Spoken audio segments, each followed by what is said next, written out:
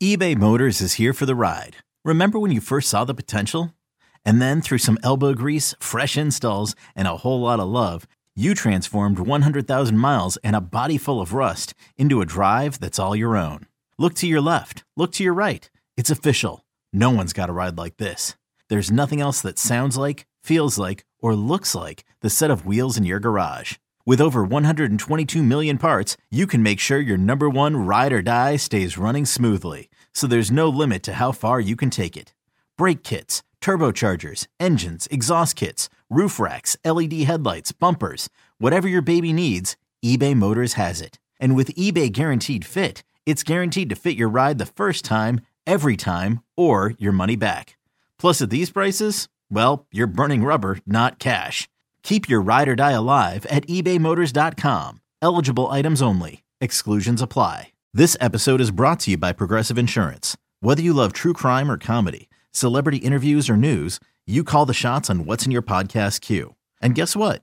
Now you can call them on your auto insurance too with the Name Your Price tool from Progressive. It works just the way it sounds. You tell Progressive how much you want to pay for car insurance, and they'll show you coverage options that fit your budget. Get your quote today at Progressive.com to join the over 28 million drivers who trust Progressive. Progressive Casualty Insurance Company and Affiliates. Price and coverage match limited by state law. Clap your hands and stomp your feet. You're listening to the Clap Your Hands podcast, hosted by Elliot Shore-Parks and Kyle Newbeck. Here they come. What's going on, everybody? Welcome to another edition of Clap Your Hands, another playoff edition, another playoff win edition of the Clap Your Hands pod, brought to you by Sports Radio 94 WIP, brought to you by Odyssey Sports. And Kyle, I really think there's just one question to start this pod with. It's the thing everybody's thinking about. Who's the better paid passer in this city right now? Jalen Hurts or Joel Embiid? Which of those two you think is the better paid passer, right? Which is the true elite quarterback in Philly sports right now? Well, I said before the podcast, congratulations to Jalen Hurts for getting Tobias Harris money. That was a nice little come up for him yesterday. That is always the funny thing about, other than quarterbacks, when you look at like big time deals, yeah, it's like, oh man, what a crazy contract for this guy. And it's like, you got like the mid-level exception in the NBA. Yeah. It's always very funny. It's got to kill football players to see that when it happens with the NBA. But they should get a stronger union.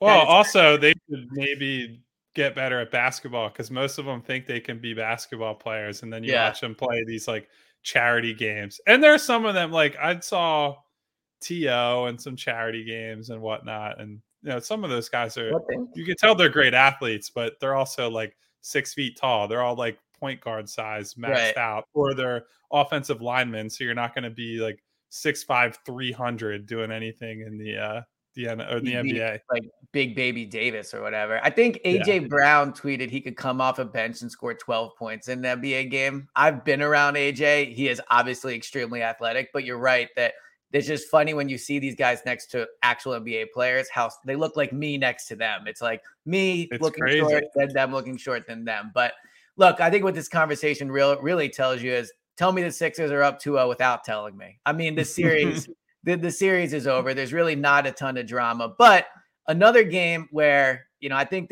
we led with Joel last time, even though I think a lot of the reaction in game one was not really about him. But before we get into Joel more, because I do think he's the headline of the game, just overall, game two, what was your reaction to that win?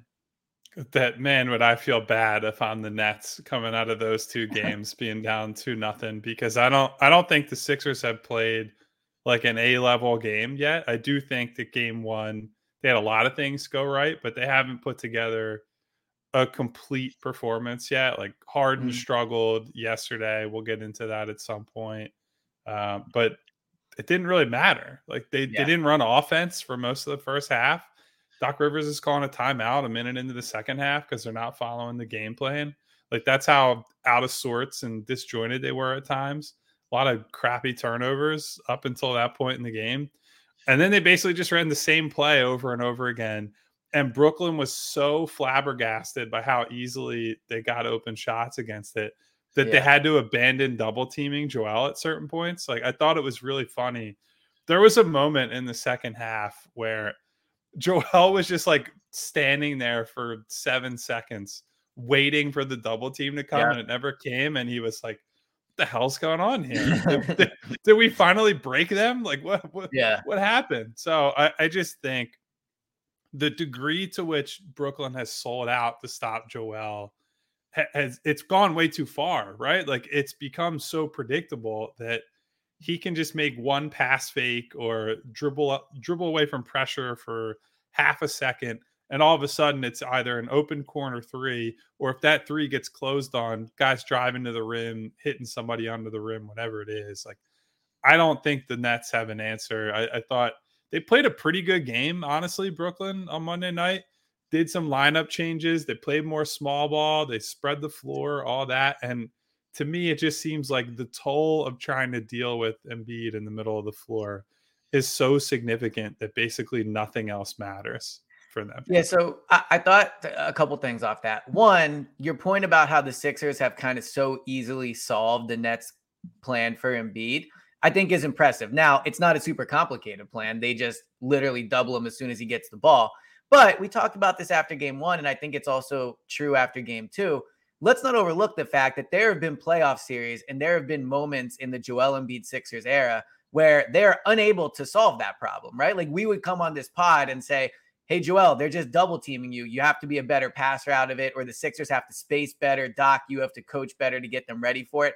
It is very clear coming into this series, they knew what to expect, and they are very, very ready for it. So I think that's important to note, that while it looks simple, and to your point, there are moments where Joel is sitting there and he's just like waiting for them to do it because it's so predictable. We shouldn't just completely gloss over the fact that they have done an excellent job breaking this down and completely taking advantage of it. So that for me is one from last night. But I also think for me last night, and really kind of the arc of this pod, has been like, when we started the pod, I would have traded the Sixers roster for the Houston Rockets, right? And you told me to calm down. Maybe that was a bit of an exaggeration, but you also told me, to enjoy the team. So I think throughout this pod, I've been better at just believing in them and enjoying them. But I think last night, to an extent, was another step up for me in realizing I really do trust this Sixers team, because they come out and they do a lot of the things that we criticized them for early on when we did this pod. Like, effort wasn't great, sloppy play. Harden looks like he has no investment in the game whatsoever. And there wasn't a second of that game where I thought they were going to lose. In fact, when halftime came and they were only down 5, I tweeted the Nets would feel discouraged by this. The fact that they've played so well and the Sixers have played so poorly and they're only up 5, it showed the talent discrepancy. But I really think the fact that they could come out and play so poorly, I was at the game, so I didn't see the halftime show, but apparently Charles Barkley was ripping into their effort and saying, "This is why you don't believe in them." I had the opposite effect. I think last night, seeing them, just again, come back, make the comeback, show that they can start slow and come back and win. I thought that was an encouraging sign, even though the opponent's not great, and against the Celtics, that certainly is going to be tougher. But I'm past the days of, at least now, being frustrated by lack of effort to start, because it's game 2. It felt like the series was over heading into the game. They came out slow. They rebounded well. They won the game. I don't really think there's a lot there to be worried about in terms of their lack of effort to start the game.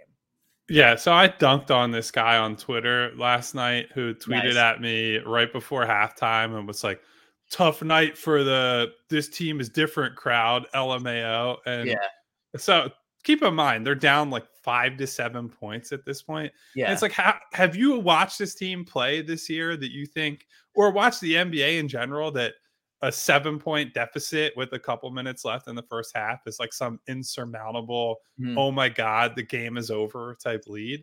So I thought that was very funny. Like, people somehow still have not set aside the panicking tendencies of the past. To me, the number one story of the game, and the number one story of the first 2 games, is Joel Embiid is just trusting his teammates. And, I asked several people after the game last night, what's behind this? Why do you think he's grown in this way? So on and so forth. Doc Rivers, very funnily, was like, he's just got better players with him now, which is like a really kind of hilarious dig at like his teammates in the past. I thought Right. was very funny.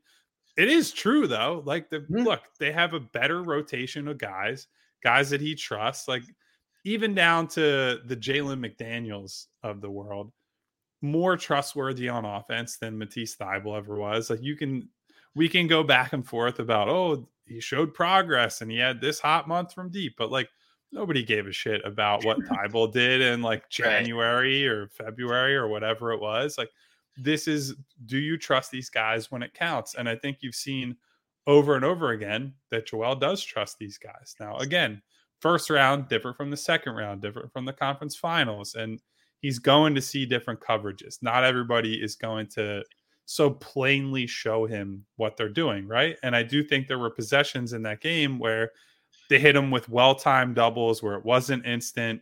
He puts the ball on the floor. Somebody hits him from the weak side. He turns the ball over. He's still got to clean that kind of stuff up. But I think the fact that you're seeing Joel win the games through different ways, he had 19 rebounds last night.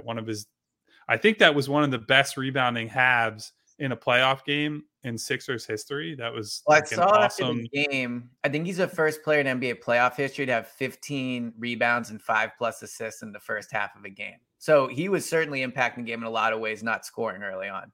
Yeah, and it was funny. Like a lot of the people who are big Jokic boosters were mocking him for that first half. It's like, bro, if Jokic had an 8-15-5 half, you guys would be fucking falling all over yourselves to be like, what a genius this guy is. and so look, we don't have to go down that road. But the point is, I think the important thing we've seen from this opening 2 games is that Joel is doing the right things at the right times, and he's giving himself up for the team.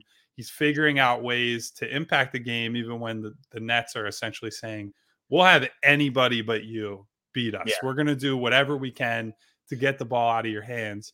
And he's weaponized that against them. Like he's using pass fakes and using one dribble to get out of pressure. And look, he's been really, really good. He had a lot of turnovers last night, but I do think it was probably misleading. I think a few of those were kind of bullshit, don't really count, last 30 seconds, I agree with that type stuff. Well, the one dude on the Nets stole it from him with like 4 seconds to go. If I was, he had 2 turnovers in the final 30 seconds. So like, what the fuck? Like we can get rid of those. And then there's a third one where he had a kick ball under the basket as the shot clock was expiring, and he was just like, the possession's over. Right. So you say 5 turnovers, that's a lot different. And I think people probably will not go that far into looking at the turnovers, but that's why you come to this podcast and my writing to make sure we get the accurate turnover report for Joel. Exactly.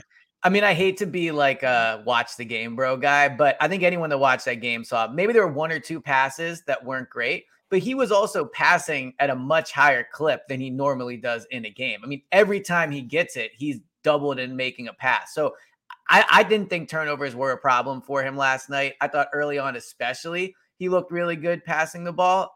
I will go down the Jokic road for a quick second because I just thought last night showed the whole debate about who's a better offensive player is always been silly to me because Embiid can score 40 points if he needs to. Jokic can't do that, right? But what you're seeing is if Embiid had to play Jokic's game, he could do it. Like Jokic is a better passer than Embiid is, but let's not act like there's some massive difference. Like Embiid can run the offense as the primary. There is a pretty big difference. If you want to say he can put up a lot of assists, I would agree with that. Jokic is a much better passer because Jokic is maybe the best passer in the league.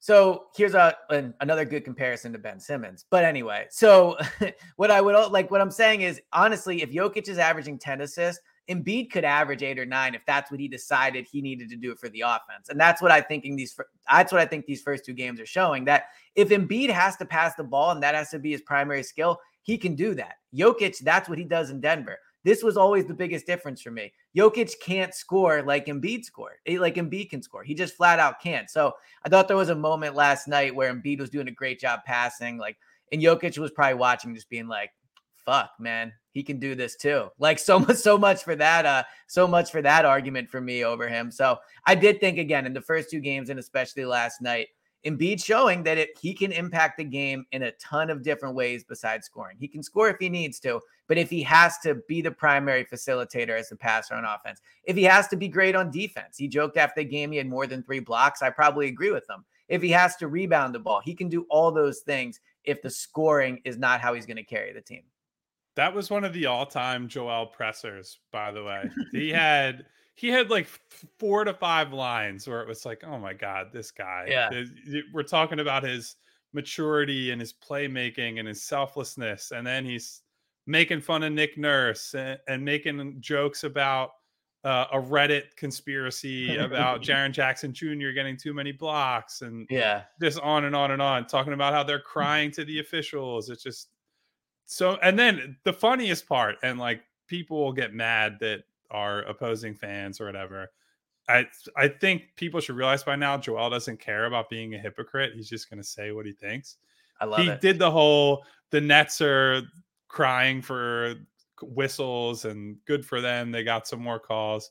And then like right at the end of his presser, he's talking about James Harden and he goes, he hasn't gotten a free throw in these first 2 games. And I just think that's insane. And it's like on and on and on and on about like why James Harden should be getting free throws. And it's like, just so funny to watch this guy light people on fire and then be like, actually, I'm going to do the same thing as them because I understand how the game works. I got to play that game.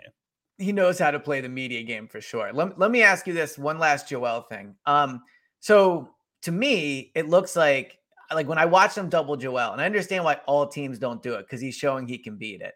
But to me, I'm watching this and thinking, do you think the Celtics are just going to do this to Embiid, and just again, count on someone else to beat them? Like, do you think this is a Nets specific game plan, someone that a team will use on Joel? Or do you think this is the game plan of just blitzing him right away, doubling him, make other players make shots is something the Sixers should prepare for this whole their whole playoff run?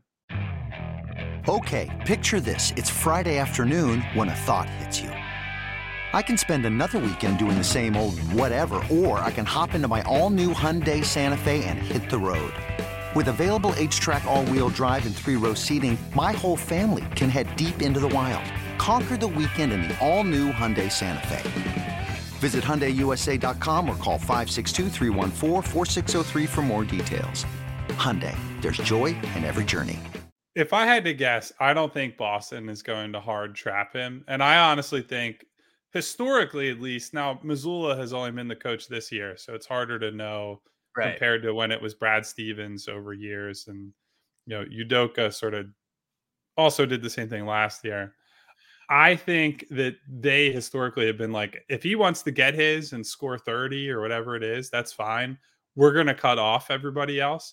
And like, I understand that philosophy. We've talked about it with Mikal Bridges in this series that you say, look, if he scores a ton of points, that's great. But if nobody else is getting involved, it's a road to nowhere. And I do think that the Celtics probably feel good enough about Horford. Well, maybe they shouldn't at this point, but they have always felt good enough about Horford in single coverage against Joel that they'll say, look, we'll take our chances. If he puts up 45 or 50 or whatever, then great. You tip your cap to him. I think the interesting thing was last time they played, it was Grant Williams who got that assignment, and he has no fucking chance against Joel. Right. So I don't know what they're going to do. They did change their starting lineup to open the playoffs. My guy, Derek White, getting the starting nod over Robert Williams III. So we'll see if that holds. I think that poses some interesting problems. Really, the thing that Boston has always done well is they confuse Joel with the timing of their doubles. What Brooklyn has done wrong is that I think it's so consistent that it's Joel catches the ball, we're trapping. And like, look, you get the ball out of his hands. That's a success in some ways that he's not able to go to work as a scorer. But if he knows what's coming every time and when it's coming, and he can think, all right, ball's in my hands, this guy's coming from the weak side. Or if it's coming from the passer, for example, they switch and Nick Claxton jumps on him when he's in the game. Then that's just right back to James Harden. James can drive, James can pass, whatever. Boston will not do that. Boston will say, we'll give you, a second and a half, 2 seconds, 3 seconds, and then blindside you. And then the next possession will trap you. And then the next possession, it's single coverage, and they'll do a better job of mixing and matching. I just feel like the Nets, their biggest problem is that they've allowed him to get really comfortable against these double teams and know with, I'd say, like 90% confidence what is coming on a given possession. Yeah. So you're seeing some of what you're going to see the rest of the playoffs against different teams, but I do think other teams will be better at making him feel uncertain there. Yeah. Wow, I just learned something. That was a good answer. That was more because I was watching the game last night thinking, like, why didn't people just do this to him all year? Just double them. But you're right. They're being extremely predictable in how they're doing it. So it'll be interesting to see once this gets wrapped up in 4 games if the Celtics do it the same way. But to that point, to kind of move on from Joel, so if they are going to double Joel in some capacity, I mean, we'll keep talking about the Nets, but really, let's be honest, we're talking about larger picture here. Harden's going to have to make him pay. Last night, Maxey was the one that did it. What did you think of James Harden last night? Because to me, it just seemed like such a classic frustrating Harden game. He looks disinterested. He's sloppy with the ball. He's not running hard. Early on, I thought he was their main problem when it came to effort and like a lack of flow on offense. But what were your takeaways from Harden's game? My takeaway is that he sucked. He was terrible. Yeah. And that's the pod. Thank you, everybody. Yeah, thank you guys for listening and tuning in, and we'll talk in a day or two. Sucks. Yeah. No, look, he was really bad, and I think a lot of this stuff that I mentioned it in passing last podcast, but the inside the arc finishing is just really bad, and that's a concern. I do think there was a moment or two that I thought he looked good where he beat Claxton on a switch, got to the rim, and then he just missed. But like, we can only say, oh, he looked good beating him, but then missed at the rim so many times without being like, all right, man, but eventually you got to make a fucking layup. Why do you think he's missing? Do you think it's just bad luck? Just like, like a hitter in baseball going through a cold streak? Or do you think this is a larger sign of something that's wrong? Well, I do think you can see the difference between when he goes up hard toward the rim and James putting up these like little push shots where he doesn't look like he's committed to getting there. And it's hard to say whether that's he can't do it or he won't do it. Like, is he trying to sell out for calls? Does he want to highlight? Is he shooting that shot because he knows he's getting hit on the forearm or something?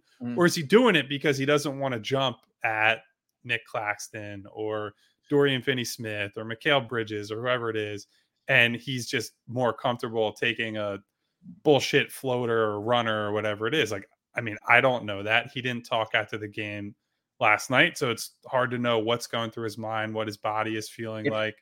If it is that second one, do you think that's injury related, or do you think that's just where he's at in his game? I would think it's more mental than physical. Like, you can't come out after game 1 and be like, body's feeling great, blah, blah, blah. And then all of a sudden things go poorly. And it's like, oh, well, actually my Achilles has been bothering me for 4 months or whatever it is. And you can't have it both ways. Either you're feeling good or you're not. And I think a lot of the mistakes you saw him, like, set aside the shooting, the mistakes you saw him make were all mental stuff. Like, lost the ball in transition with nobody around him, a pass to nobody in the corner, like there's just nobody there, a bad turnover. That's the stuff where it's like he's a little bit in his own head. You hope that it's just a 1-game struggle. Maybe he was at Delilah's too long the night before, and he's just not locked in all the way. Right. And he's not taking the Nets that seriously. Like, you hope it's something like that. But this kind of performance is exactly why he's going to have to earn the trust of people, that he's going to be able to get it done long enough in the playoffs for them to win a title, right? Because, I mean, if we looked at raw box score stats for Harden in the playoffs, it's not like he's a bad playoff player, right? Like, no, not at all. He's got good averages. He's had some big moments, so on and so forth. But he has these inexplicable, just mentally tuned out games. Yeah. And on top of that, on defense, he's just not very good, right? Like, the mental checkout component is pretty much, I won't say always there, but is very present in his game most of the time.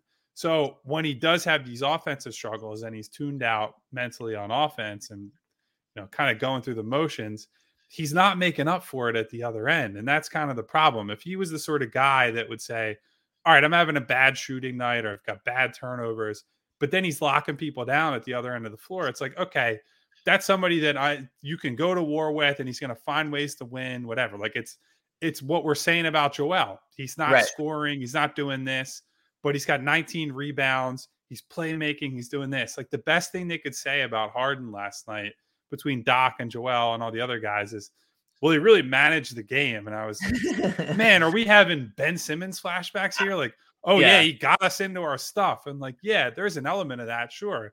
He got them into their sets. They got the ball to Joel. That's an important part of why they took off in the second half. But if that's the best thing you can say about him in a playoff game, we're going down a dark road, man. And I hope that's not all we see from James.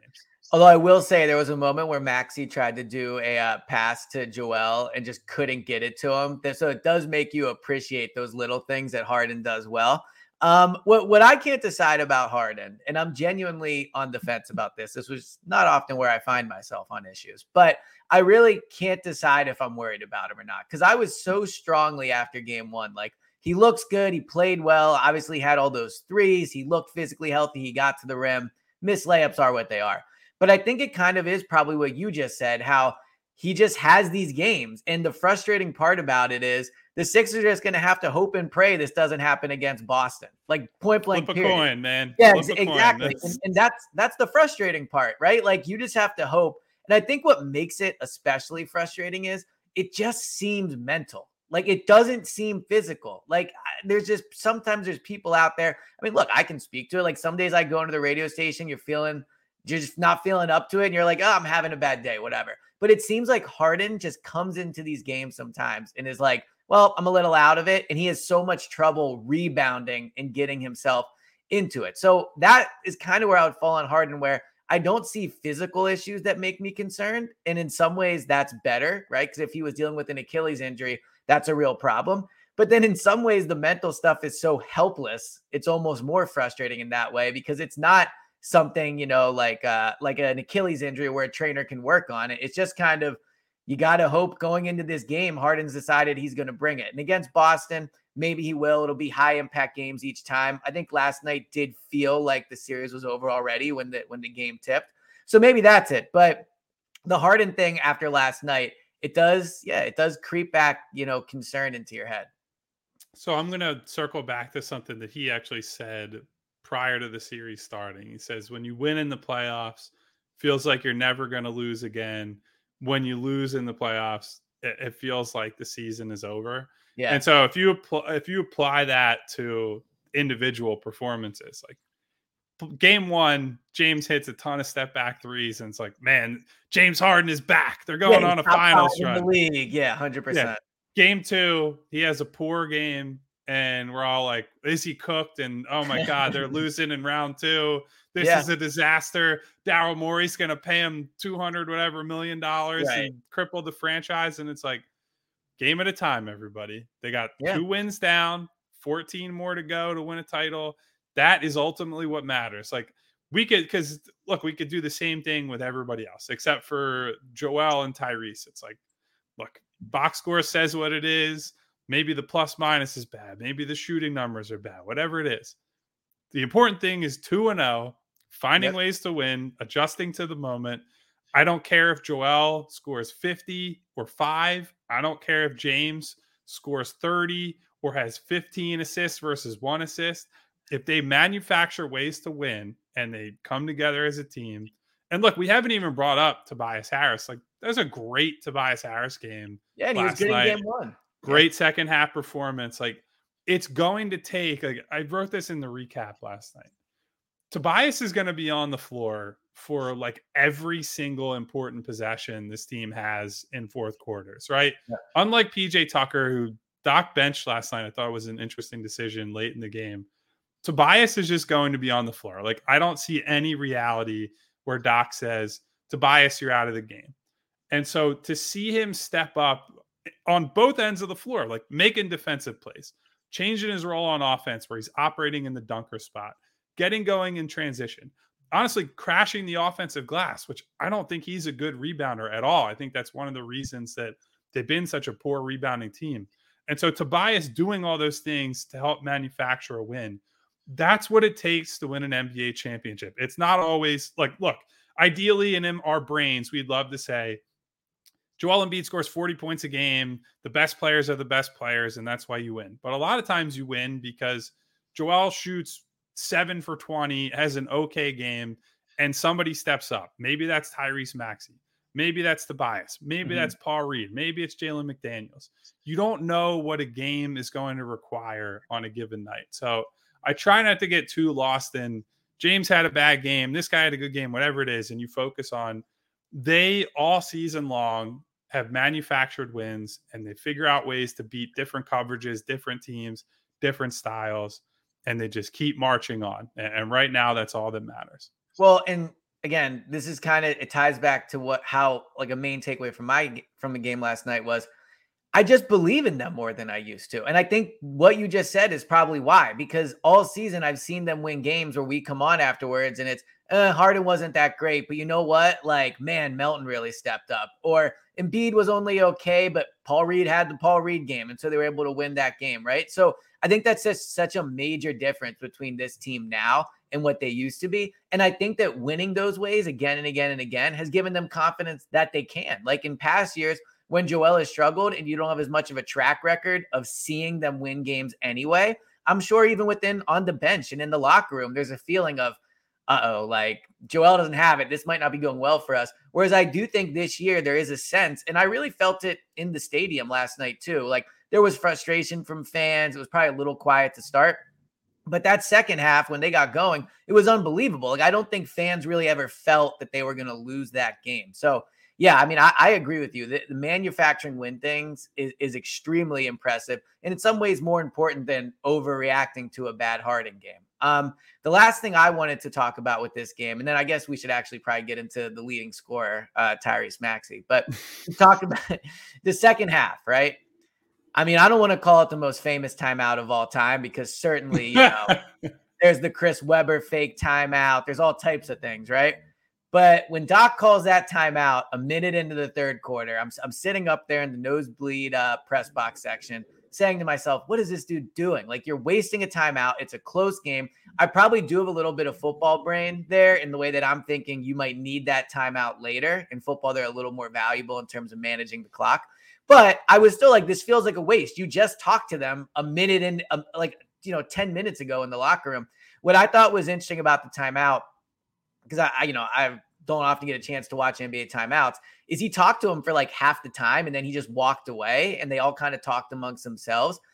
You see the video that was on TNT of Doc he's saying, "Come on, man," a bunch of times. So maybe not the most inspirational quote. Phil. Well, so here, let me comment on that real quick. It's always so funny when people react to what they show in the huddle during a timeout, because they're not showing you anything that was actually relevant to the timeout. 100%. Like, the timeout is not Doc Rivers saying, "Come on, guys, let's go." That's just what they're able to show without giving away strategy on TV and like censoring F-bombs or whatever else. Like, that is not what an NBA huddle is like. I just want everyone to be clear on that fact. And you're 100% right. But I also think let's just live in the fake world where that's all he said.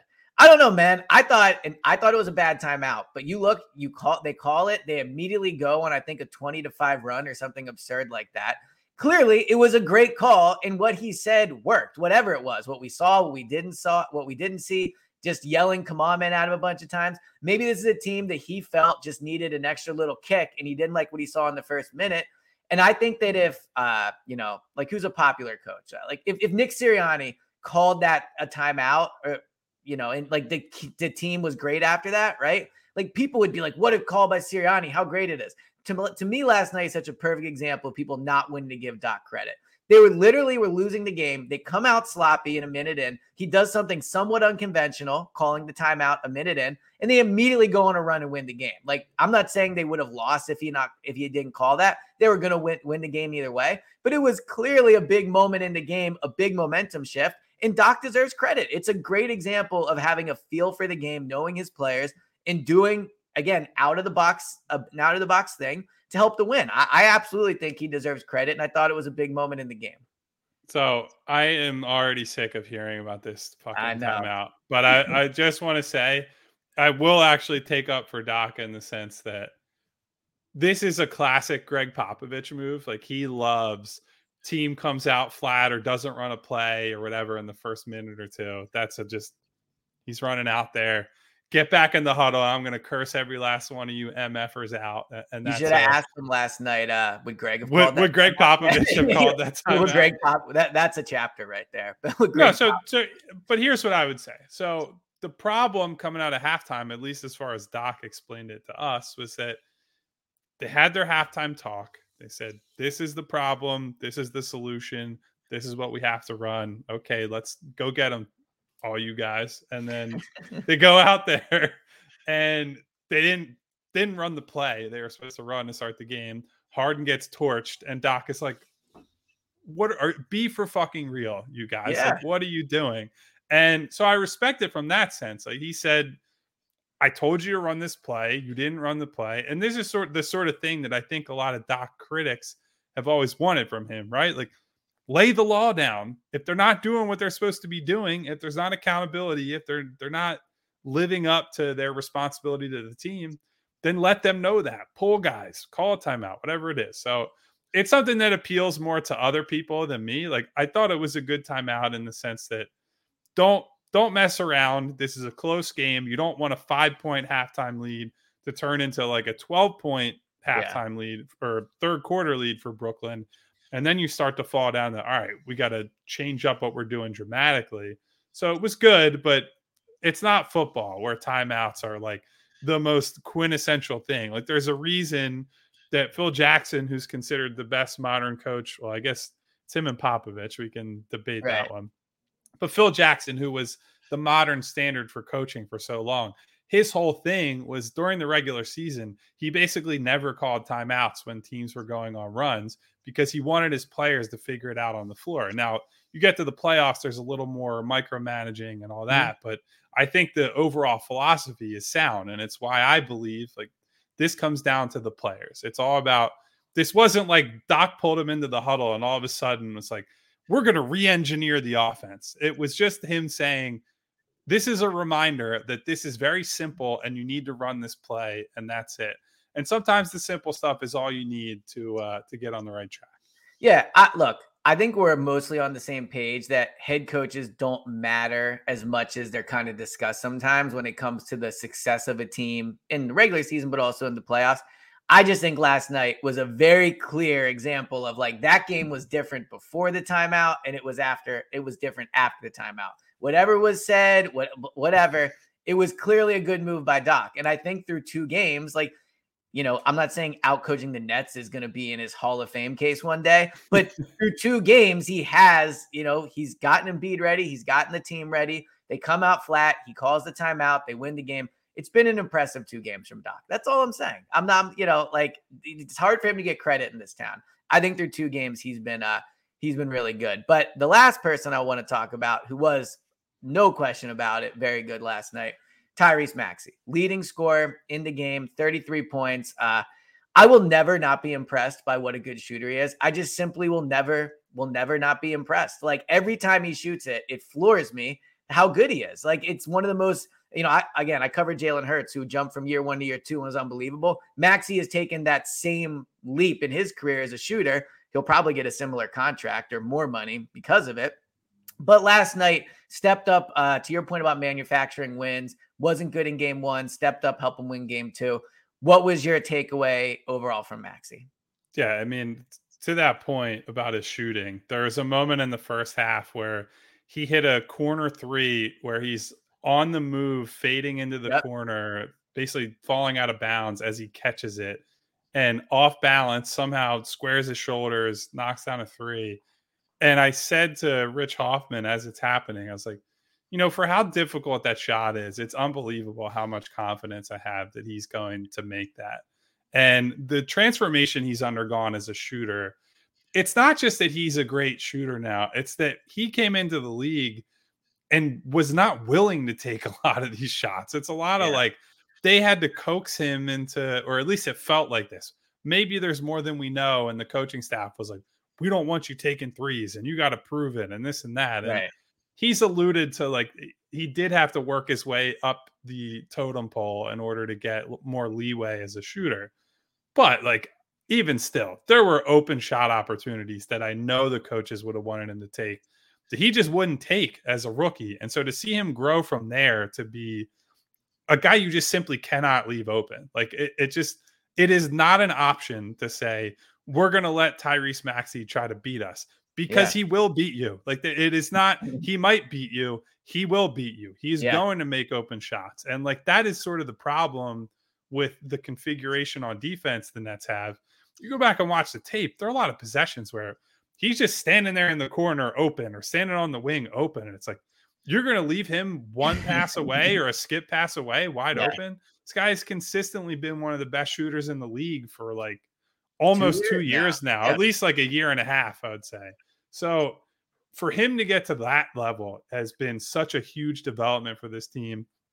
It has essentially rendered those conversations about should Melton start, should Tyrese come off the bench, they're all meaningless, because you cannot take that level of shooter off the floor. Like the transformation that has on the offense, both in the half court and transition, is just so significant. And like, he should be honestly really proud of the progress that he's made, because I mean, that kid's going to make a ton of money, and he is capable of these games. Like I said at some point on Press Row last night, I was like, it just feels like a Tyrese avalanche is coming at some point. Just one of those games where he's in a groove, he's hitting these tough shots. And so to see him hit all kinds of different shots on relocations, off the dribble, just standstill threes, where those are just practice shots for him. It's so impressive, having seen where he started from the baseline as a shooter. And look, I just assume this is the future moving forward. He doesn't strike me as a kid who's going to stop putting in the work or stop caring about his craft. We can honestly at some point start getting into what's the next evolution for him. Like, what's the next step for him as a player? I just think he's a super impressive shooter and scorer. I think the other side of it, though, is Cam Thomas on Brooklyn's bench must be so jealous, because there was a point where Tyrese had like 23 points, 0 rebounds, and 0 assists. I know, it was like the pure bucket getter stat line. It was so funny. Man, and this is going to sound corny, but I really firmly believe this. There is something about Tyrese in front of the Philly crowd too. Like, I've seen him do it enough where it really does feel like when the crowd is going, Tyrese like builds off that and he takes it to another level. He just does. Like, Joel's awesome. Joel is an unbelievable talent. Obviously, Harden is too. I've covered enough Sixers home games now where I can just tell, to your point about the Avalanche, Tyrese truly does embrace like that. Oh, the crowd's going, like, I'm going to get him going even more. And then when they're going, he'll come down to court and he'll do the heat check and he'll make 2 threes and like it'll explode. Like, it's just a very unique thing that I've seen in my experience of the games I've covered. I don't know if it's like that on the road. I'm not at the road games, but it just seems like at home, Tyrese can be a next level player because, and I think some athletes just have it and some don't. He seems to have it in him of like, the moment's big. This is my chance to do something exciting and get everybody cheer. All right, I'm going to go do that. And I think it is a special quality in him. When you talk about his next step, look, I don't think he's going to grow 4 inches and put on 40 pounds. Like, he's always going to be undersized. And I've compared him to Lou Williams. I don't mean that in an insulting way. It's just he reminds me of him in like his stature and his ability to just score and be a bucket getter and all those things. So I don't know what his next step is, but I do think that like his personality and his just complete willingness to like rise to the moment when you can feel it in the arena is definitely a special quality. He can shoot, he's fast, all those things, but it does also feel like he has in him somewhere the ability to be that guy. Maybe that's it. And maybe that is his next step. Well, and I do think there's, if you're talking about the relationship between him and the fans, I do think there's some of that same dynamic with Jalen Hurts, right? Where people could see early on that he was talented, but clearly had work to do, like was not the finished product. And, you know, there was reasonable skepticism about how good he was going to be, but they had always heard he's a hard worker. And then you see that hard work turn into results, and it like naturally builds that trust, that faith, that like love for the athlete that is different than, you know, like signing a free agent who's just very good or drafting a guy, you know, top 5, top 10 in a draft, and that guy's as good as you expected. To see somebody be kind of a developmental success story, those guys endear themselves in a way that I think it's hard for like the superstar star level guys to do. Now, obviously, Jalen coming off a MVP caliber season, he is now in that superstar category. But that was an ascent to that level. That was not like he did not arrive with those expectations. We're talking about using him as a wildcat guy when he comes in, or he's battling just to be on the field at all. And so I think Tyrese's story is very similar, where he comes in, it's like, oh, wow, this guy fell in the draft who's a good talent, but's got a lot to work on. And not only has he improved on some of his weaknesses, I mean, he's far exceeded any kind of expectations I think people could have had for him when he was drafted. And I think that plays into, the love that he gets from the fans. And I think another similarity between the two is they've improved at things that you're not supposed to be able to improve at, right? Like in football, if your accuracy is a problem, generally coming out of the draft, they discuss that as, I don't know if you can fix that. Like there's a reason the Josh Allen thing was such an anomaly. In shooting, I mean, you could speak to this more. I guess you can improve as a shooter, but I didn't think you could go from being like an okay shooter to being what Maxey is. Like it feels like the specific things that they've really improved on are unique in that regard in terms of their ability to go from being just okay at them. And frankly, in Hurts's case, maybe not even okay, to now being elite. Like Hurts is an elite accuracy guy, and Maxey is clearly an elite 3-point shooter. Yeah, I mean, you can definitely improve as a shooter. It's one of the reasons that people pay more attention, or scouts pay more attention to free throw numbers compared to college 3-point numbers, because it's the underlying, like, okay, mechanics are good. He's a consistent free throw guy. We can work with that and build out to the 3-point line. But this dramatic of a jump is definitely very rare. Like going from, all right, he's like a low 30s, maybe mid 30s at best guy to, and somebody who's really only taking a few shots a game, to a high volume, high efficiency, and honestly, like high difficulty shot maker from 3. That's a totally different level. And that's not something you see very often. And that speaks highly of his work ethic. And, people talk about work ethic, but it's also important that he focused on the right things, right? Like you can work really hard, but not do things that are actually productive and beneficial to your career. I think he clearly had the right people around him, and he identified the right things to say, this is what I need to work on the most and get better at to be, like an everyday starter type player for this team. And now he took that role and he ran with it. So, kudos to him and everybody who's worked with him on getting better. Well, I think to kind of bring it full circle, we could agree that in addition to the timeout by Doc, the development of Maxey, another big move by Doc to turn this team into. Wait, on that front, speaking of, so Sam Cassell walked through the media room last night as Tyrese is giving his press conference and was yelling, "My protege, Tyrese Maxey," and was just so excited. Well, it had to be fuel for all the Cassell should be the head coach people, but as someone that watched Shane Steichen stump for a head coaching job for basically an entire calendar year, you cannot tell me Sam Cassell didn't stand out when the media is going. And when he's saying my protege, he's basically being like, hey, everybody, I'm the reason that guy's good. Just a quick heads up in case anybody wasn't aware. So I always appreciate some good self-promotion. So nice job by Sam Cassell there. But all right, so they're up 2-0. Kyle goes to Brooklyn now, so that'll be fun, I'm sure, for you. Get a chance to be in the city. You get some actual things in your house now. Every time I see you, there's less things behind you. So hopefully you'll be in a nice big hotel room with lots of stuff. And they'll try to go up 3-0. And according to you, the series should be over at that point. So hopefully, after they go up 3-0, this thing is just this thing's in the bag and done. We shall see. I will give you the best reports I can from Brooklyn. I hope this series is over for my sake on Saturday, and that we get some time to relax next week heading into what is expected to be a crazy round 2. And yes, exactly. Start to preview the Boston series. So, all right. Thank you to everybody for listening. If you're still listening at this point, please hit that auto download button. You get all the episodes first. You get them as soon as they come out. Leave a 5-star review. That would be much appreciated. Always makes my day to open the app in the morning you see a new review. We will be back, obviously, hopefully before the game, but at the very least after the game to discuss hopefully a Sixers win and really start that Boston preview. So talk to you guys all next time. And Kyle, I'll see you soon. Talk to you guys soon.